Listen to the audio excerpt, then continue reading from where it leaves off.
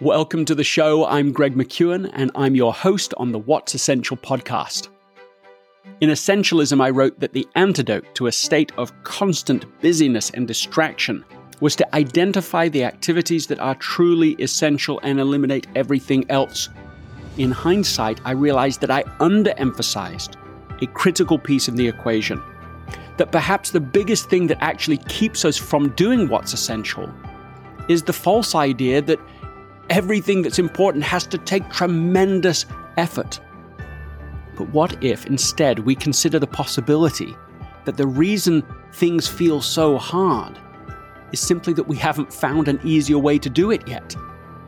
For the month of April, the What's Essential podcast discusses these principles, which will be fully explored in my new book, Effortless, where you'll learn how to transform tedious tasks into joyful rituals, to solve problems completely before they even arise, to simplify your processes, and much more.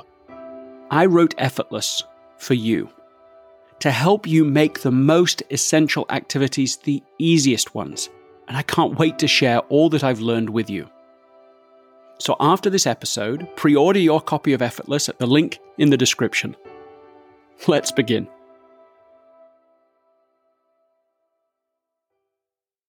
Jon Acuff, a New York Times bestselling author, the author of a new book, Soundtracks, which I love, The Surprising Solution to Overthinking. I think it's your best book so far. Oh, thank you.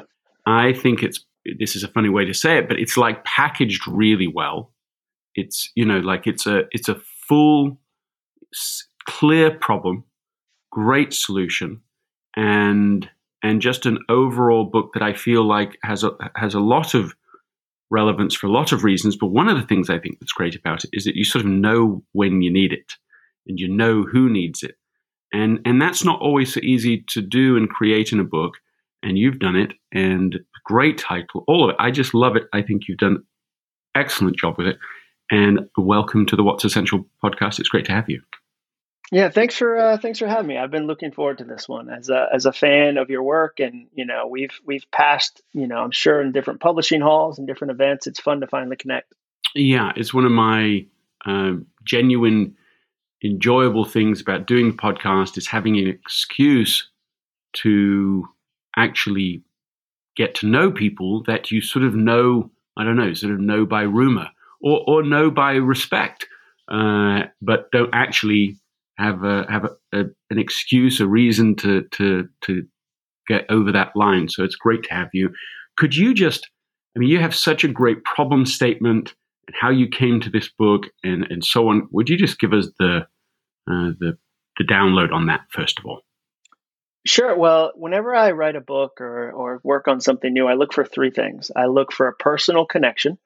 Because as you know, as an author, you're going to talk about this for years. So you should be personally connected to it. First of all, so true.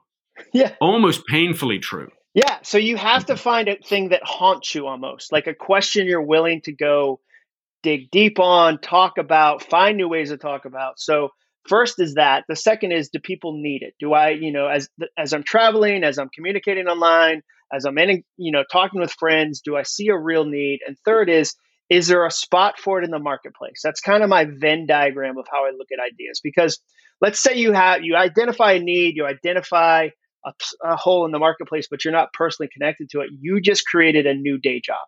Like, it might make money, it might have a spot in the market, but you're not going to enjoy it. You're going to quit on it. And so with this book, I've been an overthinker for years. I learned something about changing my thoughts back in 2008 that really changed my career and kind of the trajectory of my life. So I was deeply connected to it. And then there's a PhD named Mike Peasley who helps me with research. And we asked 10,000 people if they struggle with overthinking, and 99.5% of them said yes. And that was before 2020. Like, 2020 was catnip for overthinking. So overthinking is at an all-time high, in my opinion. And so that was kind of why I said, I'm going to do the research. I'm going to write the book. I'm going to invest the X amount of years of my life in this topic. And why the, I think, brilliant title, Soundtracks? Why that? Well, so a soundtrack to me is a repetitive thought. A lot of people say a thought is like a leaf on a river, it's a cloud in the sky, it's a car passing on the highway. But for me, it's a soundtrack because a soundtrack has the ability to completely change a moment, often without us really recognizing. I mean, imagine a movie that opens up on a scene of an idyllic house and it's a neighborhood and there's a white picket fence and kids playing, and then they play an ominous soundtrack. Suddenly, it changes everything. Suddenly, this quiet house is too quiet. Don't go in there. Where if they played a positive soundtrack, okay, it's a rom com. Like this is going to be fun. Like something interesting and funny and silly is probably going to happen. So I believe that the thoughts we listen to that are repetitive are soundtracks. And when they're good soundtracks, when you're choosing them, creating them, they really push you forward to action. When they're bad soundtracks, when they're broken, they hold you back. And so that's why I use that term. Your opening chapter is called "I Think I Can Do This." Why? Well, in 2008, I was stuck in my career. I had hit a ceiling, which was, humbling to hit at 32. I think I was 32 years old. And usually you expect like at 52, maybe I'll hit a ceiling, but I had hit a career ceiling and I was really stuck. And it was really kind of nerve wracking because I was a senior content designer at a company and there was no super duper senior content designer position. I was at the end of it. And I started this blog on the side just because I felt like I've got some ideas that are worth sharing. And an event planner sent me an email and said, "Hey, will you come speak at our event in Edmond, Oklahoma?" And I didn't even know speaking was a thing you could do. I didn't know people got paid for it. I didn't know it was a craft. I had no evidence I could do it. I had no understanding of it. I just had a tiny little baby soundtrack that said, "I think I can do this. I think I could become a public speaker." And that was all I had. And I fed that with tremendous action, worked on that a lot, did so many repetitions, really grew it over time. But there were so many moments where all I had was the thought, "I think I can do this. I think I can do this." And that turned into, "I think I can write a book. I think I can start a business. I think we can move to Nashville and have this completely different life." So it was that thought that started it. And then I got curious. What if there were other thoughts that were just as helpful? And what if I could teach other people those same things? And that's the surprising thing to me was how few people think they can choose their thoughts. Most people think a thought is something they have, not something they hone. And when you recognize that the story you'll hear the most in your life is the story you're telling yourself about yourself, it's pretty surprising. And then you realize, wait a second, I have a say in that story. That's when life gets really fun. I love that. One of the reasons I love this phrase, "I think I can do this," is that with writing the book Effortless, it was basically my aspiration for the book was that people would feel that, they would say that, they read the book, "I think I can do this," because there's almost a physical change in you when you feel, "I think I can do this." It's like your body relaxes, but it's also ready to take action. 100%. And there's so much really interesting science to back that idea up. I mean, I think that's what I really like about your work. I like about this conversation is that we're both really positive, but we're both really positive about the actions it'll take to make that positive thing true. One of my favorite soundtracks is it'll be a success or a story. Like it's going to be a success or a story. That's why I like the title Effortless, because I think it's a promise that I know you fulfill. And I think that's a rare magical thing where you can tell somebody there's a land you're not going to believe you have access to. And when you get there, you're gonna look back and wonder. Thank you for that. One of the things I love about that soundtrack you just described, tell me again, you're either going to be successful or you're going to have a story. It'll either be a success or a story. I think it was 2010. I tried to throw a meetup, like my first meetup, and I thought there's going to be so many people there. I actually convinced, because I'm very charismatic, my in-laws to print 1,000 stickers that I was going to hand out to the masses of people there. I brought all these Skittles because I'd made a Skittles joke online that I thought was funny. And I go to this room and I sit there for 90 minutes, and in 90 minutes, 2 people came. And one was my friend who came to kind of encourage me. And one was a dad. A dad walked in and said, I don't read your blog, but my daughter does. Call her. And he handed me his phone. And I had an awkward 30-second conversation with this girl. And I was like, hey, your dad said you read my blog. Thanks for doing that. And then he left. And I remember even in that moment, I was like, this is a story. And so I had my friend take a photo of me sitting around all these empty chairs. And I posted that and I wrote about it, and it became one of my most popular blog posts I've ever written because it was a true story. Well, and the thing that I love about that soundtrack that you're sharing is that you're really, by saying that to yourself, you're reducing the cost of mistakes and failure. You're making it cheap to fail, which is exactly what you want, because it's an inevitable part of any success whatsoever at any level, that you will have many failures. That's not even a question. The question is how expensive is that to you? Yeah, and how long do you carry it? How loud does it get? I think that's another way to say, like, it got really expensive. It became a defining moment, not just a moment. Another one I like to say is fear gets a voice, not a vote. Like, I say that one all the time. Fear gets a voice, not a vote. Because when people say you can be 100% fearless, I don't agree with that, because I think every time you stretch yourself or try something new or grow or launch a new book, there's a degree of fear. It always has a voice, but it doesn't get a vote. It doesn't get to sit at the head of the table and decide what I do and say, you don't get to do that. But I also don't ignore it, because I think oftentimes our fear is trying to teach us something. So, okay, I'm going to give it a voice, but not a vote. Can you just define for us just clearly, like, what overthinking is? Yeah, overthinking is when what you think gets in the way of what you want. That's the clearest definition. Another definition that sometimes helps, people say, well, how do I know if I'm overthinking versus just, I like to be prepared. I like to be detailed. I'm organized. I'm analytical. I think that's awesome. So here's the difference. Being prepared always leads to an action. Overthinking always leads to more overthinking. That's where it always ends. Being detailed leads to a decision, leads to an action, leads to a launch.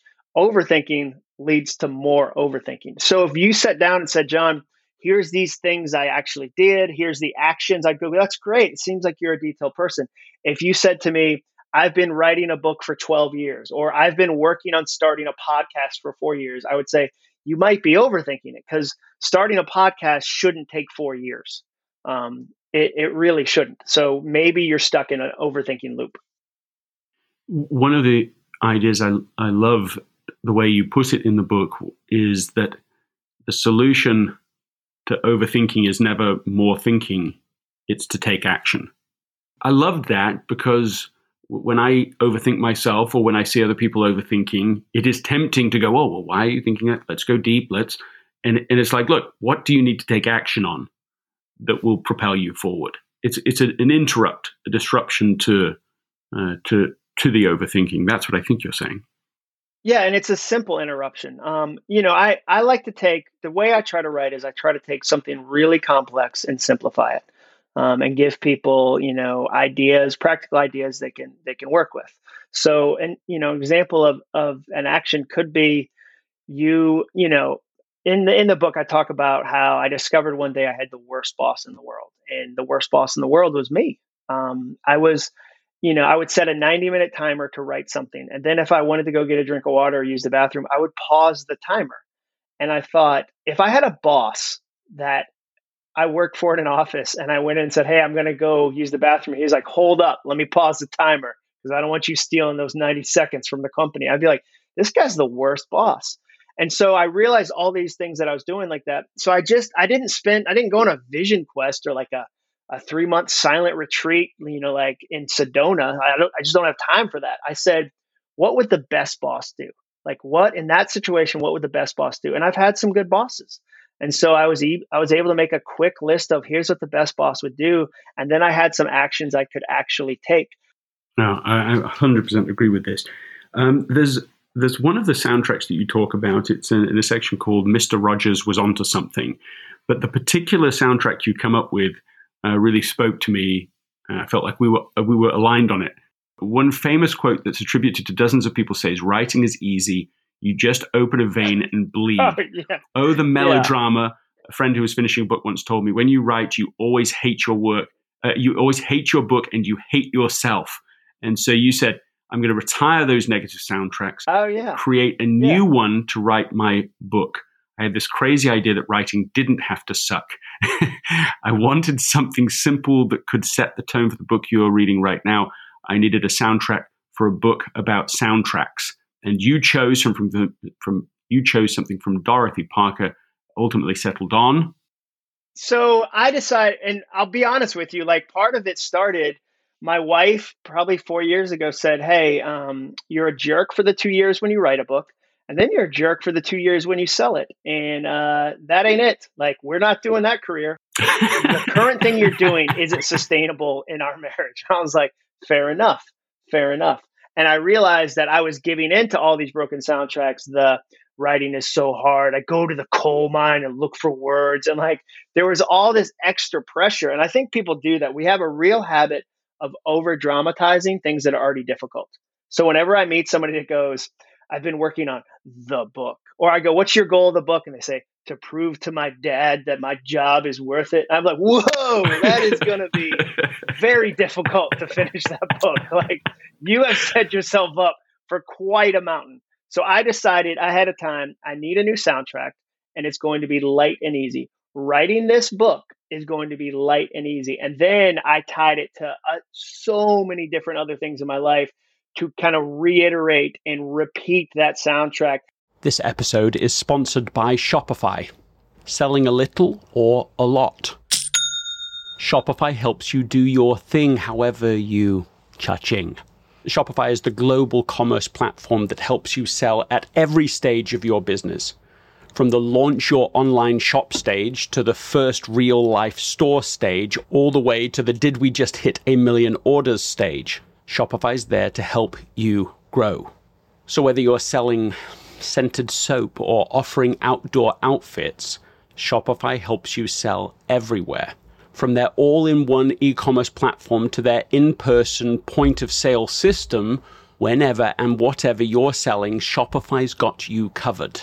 Shopify helps turn browsers into buyers with the internet's best converting checkout, 15% better on average compared to other leading commerce platforms. So sell more with less effort thanks to Shopify Magic, which is your AI-powered all-star.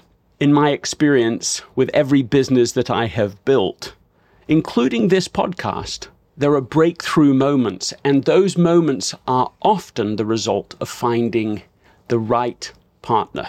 And I think that's a way to think about Shopify, because no matter how big you want to grow, Shopify gives you everything you need to take control and take your business to the next level. Sign up for a $1 per month trial period at shopify.com/Greg, all lowercase. Go to shopify.com/Greg now to grow your business, no matter what stage you're in.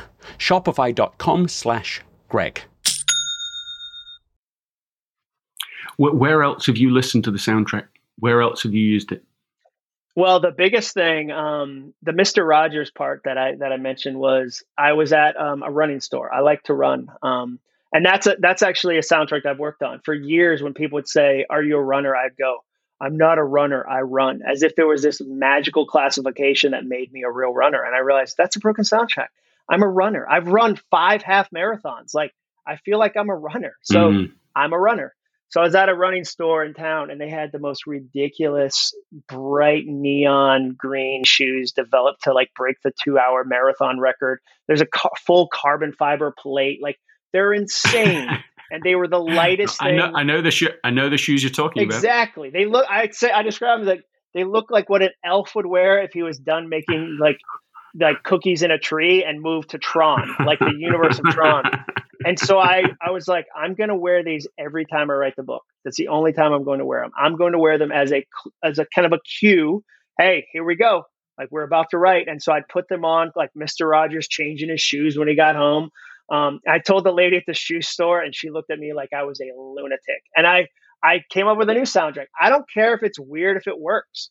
Like, I really don't care if it's weird if it works. And it worked. The thing I like about soundtracks is I think once you discover the metaphor, and kind of how it works, you'll start to see it in individuals. You'll start to see it in married couples or dating couples. You'll see it in families. You'll see soundtracks at work. You'll see soundtracks on teams. And that's, I think, where it gets really interesting. Well, and this particular soundtrack, spoke to me really because of the alignment with the whole idea of effortless. I mean, that using your language, effortless is a soundtrack. And what I have been blown away by is how many people have hard, difficult soundtracks that aren't necessary. No, and they're creating them. See, I think that's why the book is going to be a real gift, is that how many people are adding chaos or adding complications or making it harder than it needs to be and don't even know they're doing it. And so, yeah, I think the best books are invitations to freedom, which is why if you're able to say, hey, it doesn't have to be that way. In fact, and I think that's where our overlap is. I wrote a book called Finish, and I was stunned how many people thought a goal had to be miserable to count. And so I'd meet people and I'd go, they'd go, I'm going to get in shape. I'd go, what are you going to do? And they'd say, I'm going to run. I'd go, oh, do you like running? They go, no, I hate it. That's how I know it's good for me. And I'd go, well, you could ballroom dance too. And they'd be like, no, that seems too fun and effortless. I got to find an exercise that makes me so mad that I only do it for a week and then I give up. And I think all exercise is bad. Yeah, there's so much overlap between what we're talking about. I love it. No, and this particular area of overlap, I think, is like magic because I that's one of the things I learned in listening to people about essentialism and their attempts to apply it was almost this belief that the more important a thing is, the harder it has to be. And it's, I mean, your example about the exercise thing is perfect. Oh, it can't be exercise if I enjoy it. It's got to be tough. You've got to, no pain, no gain.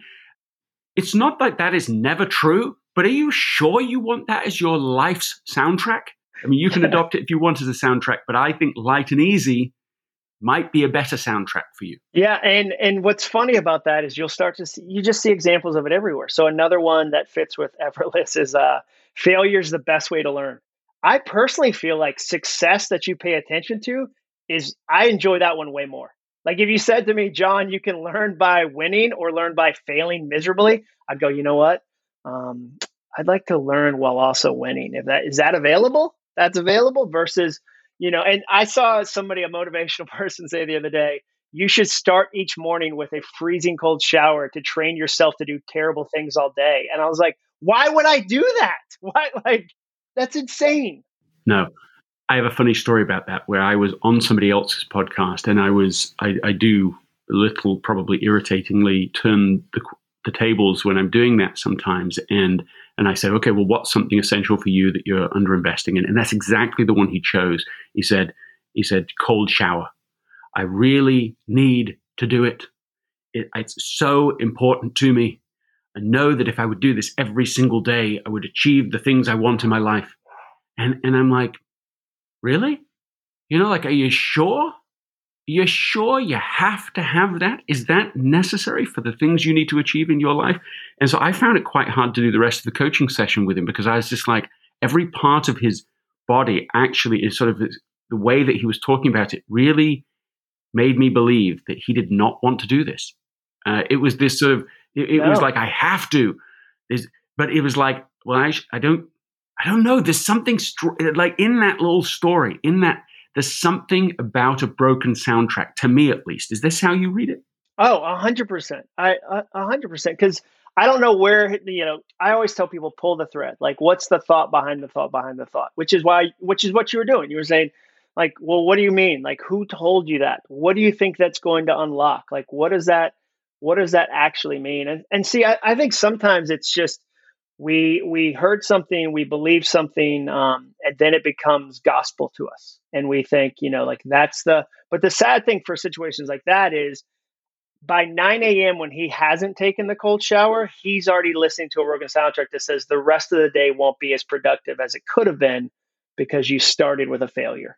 I'm with you on this. And the kind of soundtrack that he started to describe are things like this. If I don't take a cold shower every day, I will be a complete failure. Yeah. Like that is literally the soundtrack that he has running through his day all day, every day. He hates it. He hates to take a cold shower. As well he should. They're terrible. Like, that's why we invented hot water heaters. Like, well, wait a second. What does that mean? I mean, the three questions, people often say, okay, well, how do I even find a broken soundtrack? Like, how do I find one? And the easiest way, I think, or one of the easiest ways, is you write down something you want to do. You write down, I want to write a book. I want to ask somebody out. I want to get a raise. I want to start a company, whatever. And then listen to the first thing you hear, because every reaction is an education. So if you say, I want to start a podcast, and you hear it's too late, like they're already done, like you missed your moment, like you should have started one in 2007, like that's probably a broken soundtrack. And then the three questions I give people to ask about that, which are also really simple, is just take your loud soundtracks. Who has time to question every thought? We have too many thoughts. Ask them three questions. Is it true? Is it helpful? Is it kind? Is it true? Is the thing I'm telling myself true? Is it helpful? Does it move me forward or hold me back? And is it kind to myself? What do you do then? So somebody says, okay, yes, I found a loud soundtrack, whether it's the shower, but some whatever the loud soundtrack is, that it's neither true nor kind nor helpful, then what? Well, I mean, the book, I'd say you retire broken soundtracks, you replace them with new ones, you repeat them so often they become automatic. I think a lot of high-performing people are afraid of losing their edge. And what happened was they had some success with a certain approach, but it's no longer helpful. It's no longer, like, for me, an example that would be, I had a business crisis once, and I had to kind of get up super early and save the day. And I learned in that moment, I can function in a crisis, that's a helpful thing to know. Okay, I've got some self-awareness, great. But then over time, that kind of mutated into, I need a crisis to function.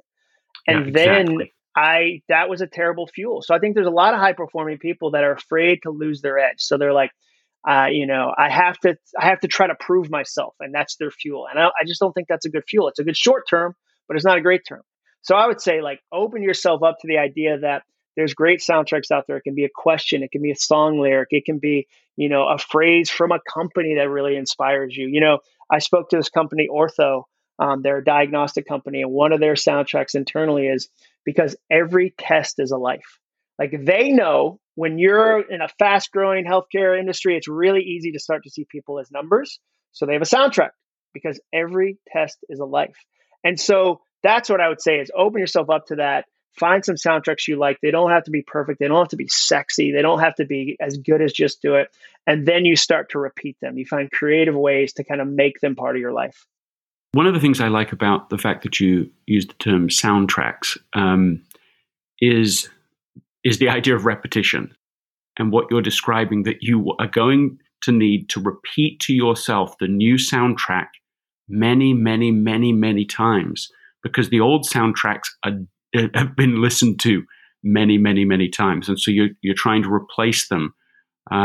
It reminds me of an experience I had, probably the most agonizing experience, or at least the experience that should have been the most agonizing experience of my life, which is when one of my daughters became suddenly very sick, and over a 2-year period with an undiagnosed neurological condition, right? Okay, that's the short of the story. And I remember feeling really tapped on the shoulder to listen to a particular article. It's Gordon B. Hinckley article about optimism and Thanksgiving. And I was like, I was actually totally willing to do it. But what surprised me, it wasn't just listen to it once, it was every day, and almost every day through the first 4 months of this just absurd situation where without any warning, without any explanation, her capabilities, Eve's capabilities, are just suddenly being lost every day. Instead of what the old soundtrack was clearly wanting me to do, which is, why is this happening? And this is, get obsessed about it and to feel maybe even powerless and so on. Instead, I'm listening to this other soundtrack, literally listening to it every day, almost every day for 4 months. And I felt materially changed by that, that life became lighter. You talk about light and easy. It's almost like I don't know if people will believe me now, because I know how sort of devastating that experience is or could be. But actually, the experience wasn't devastating. It was, the word I always want to say, and I don't use it lightly, is joy. There was actually joy in that experience. And we as a family just sort of became ultra deliberately, relentlessly grateful. We got around the piano and sang, and we just tried to have as much humor and that could be in the situation. And it wasn't that we were denying the problems at all, but there was this new soundtrack, and it needed the repetition for me to be able to, I think, even see it as a possibility that amidst this challenge, you wouldn't make it worse with a bad soundtrack. You make it better with a better soundtrack. I appreciate you sharing that with me. That's what a challenging thing to go through, and the bravery to share the word joy. Like that, that's a brave thing to talk about that. Let's just again double click on this question. What do we do to create repetition? Like, literally. So someone chooses light and easy. Let's go back to that. Light and easy. You've given a good example with the actual physical symbol. What other symbols could a person use? Let's just use that actual. Yeah, let's jump on the symbol. So a great symbol always has three things in common. A great symbol is personal, it's visible, and it's simple. So it's personal in that it's something that matters to you. Like, there's a lot of people right now that are listening and are like, that shoe thing is crazy. I agree, but that was personal to me. The second thing is it's visible. It's easy to see. It's obvious. It's not hidden in a drawer somewhere. And the third is that it's really simple. It's simple to use. It's simple to engage with. And my favorite example of that is the Livestrong bracelets that Nike did. Like, the reason they work was they were personal. No one you met, if you ever met somebody wearing a Livestrong bracelet and said, "Why do you wear that?" They never said, "I just don't like cancer."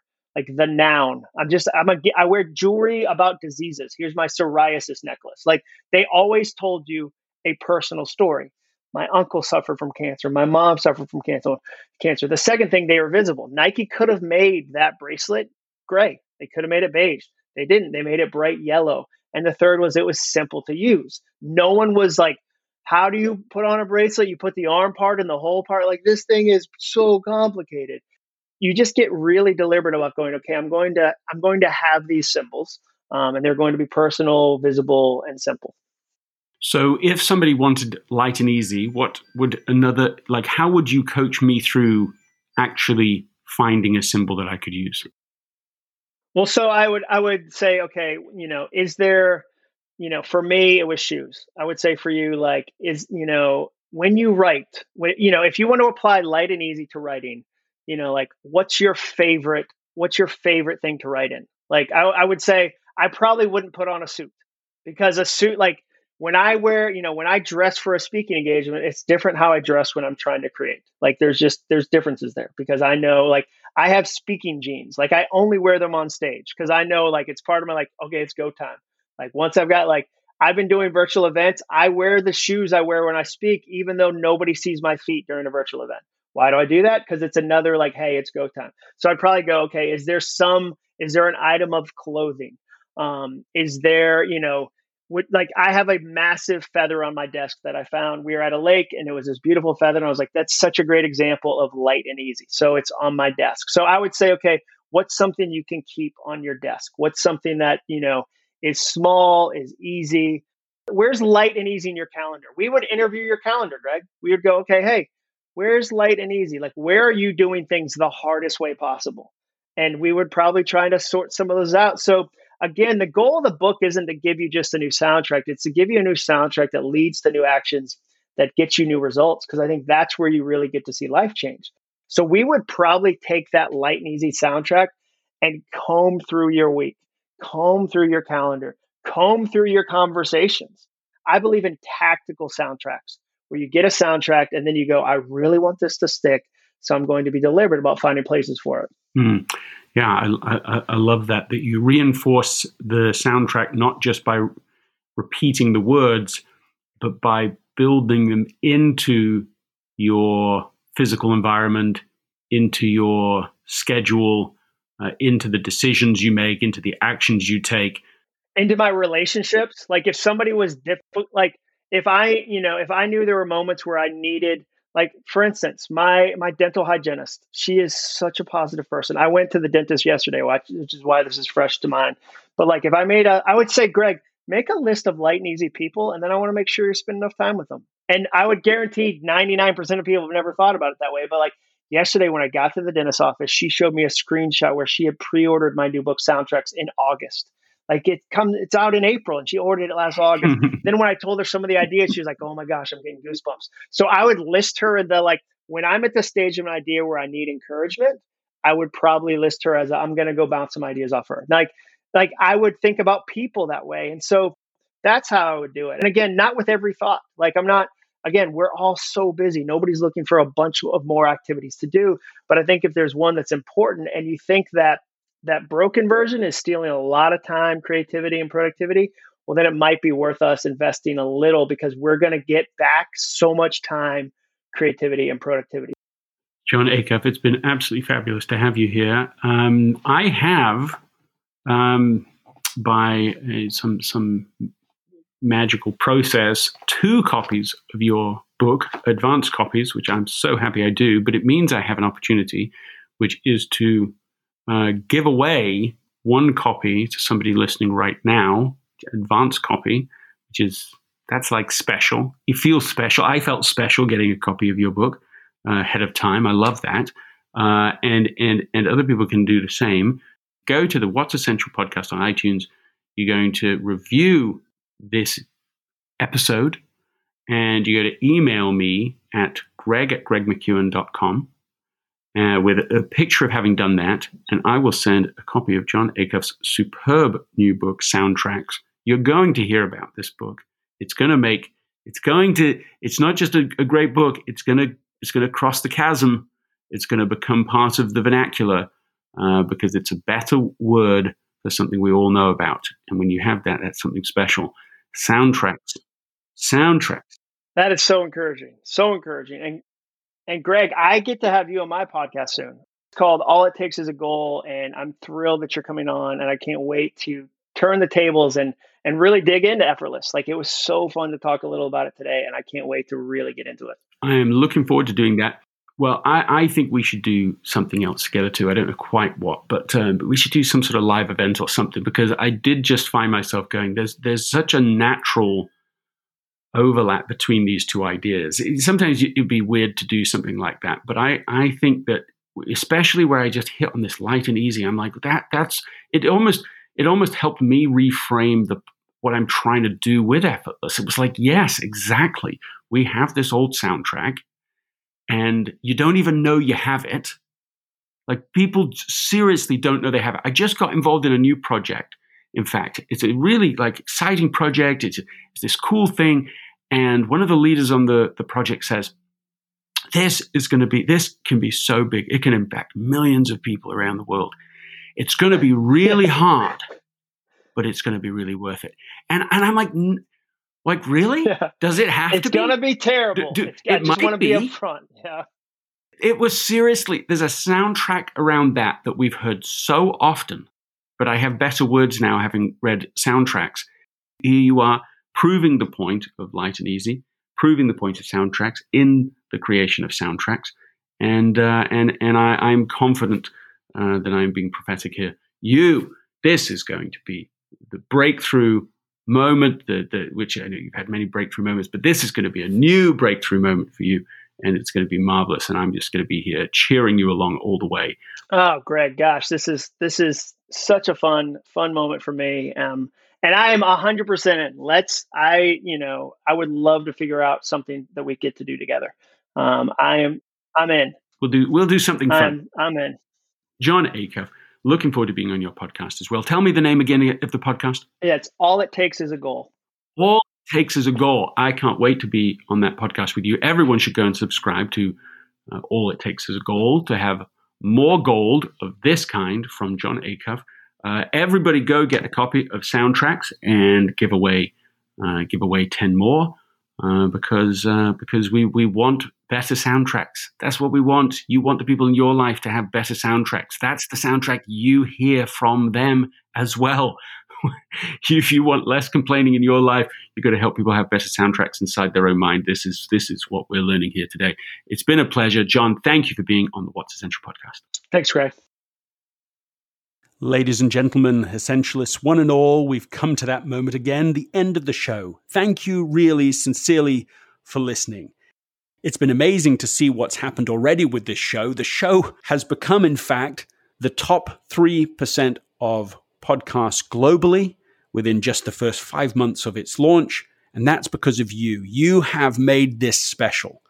And I want to end, as I always do, reminding you that if you don't do anything else, just ask what's essential and eliminate as much as possible everything else. This episode is brought to you by the Yap Media Podcast Network.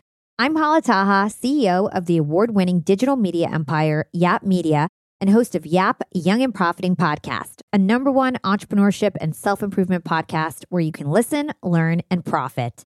On Young and Profiting Podcast, I interview the brightest minds in the world, and I turn their wisdom into actionable advice that you can use in your daily life. Each week, we dive into a new topic like the art of side hustles, how to level up your influence and persuasion, and goal setting. I interview A-list guests on Young and Profiting. I've got the best guests, like the world's #1 negotiation expert, Chris Voss, Shark Damon John, serial entrepreneurs Alex and Layla Hermosi, and even movie stars like Matthew McConaughey. There's absolutely no fluff on my podcast, and that's on purpose. Every episode is jam-packed with advice that's going to push your life forward. I do my research, I get straight to the point, and I take things really seriously, which is why I'm known as the podcast princess and how I became one of the top podcasters in the world in less than 5 years. Young and Profiting Podcast is for all ages. Don't let the name fool you. It's an advanced show. As long as you want to learn and level up, you will be forever young. So join Podcast Royalty and subscribe to Young and Profiting Podcast, or YAP, like it's often called by my YAP fam, on Apple, Spotify, CastBox, or wherever you listen to your podcasts.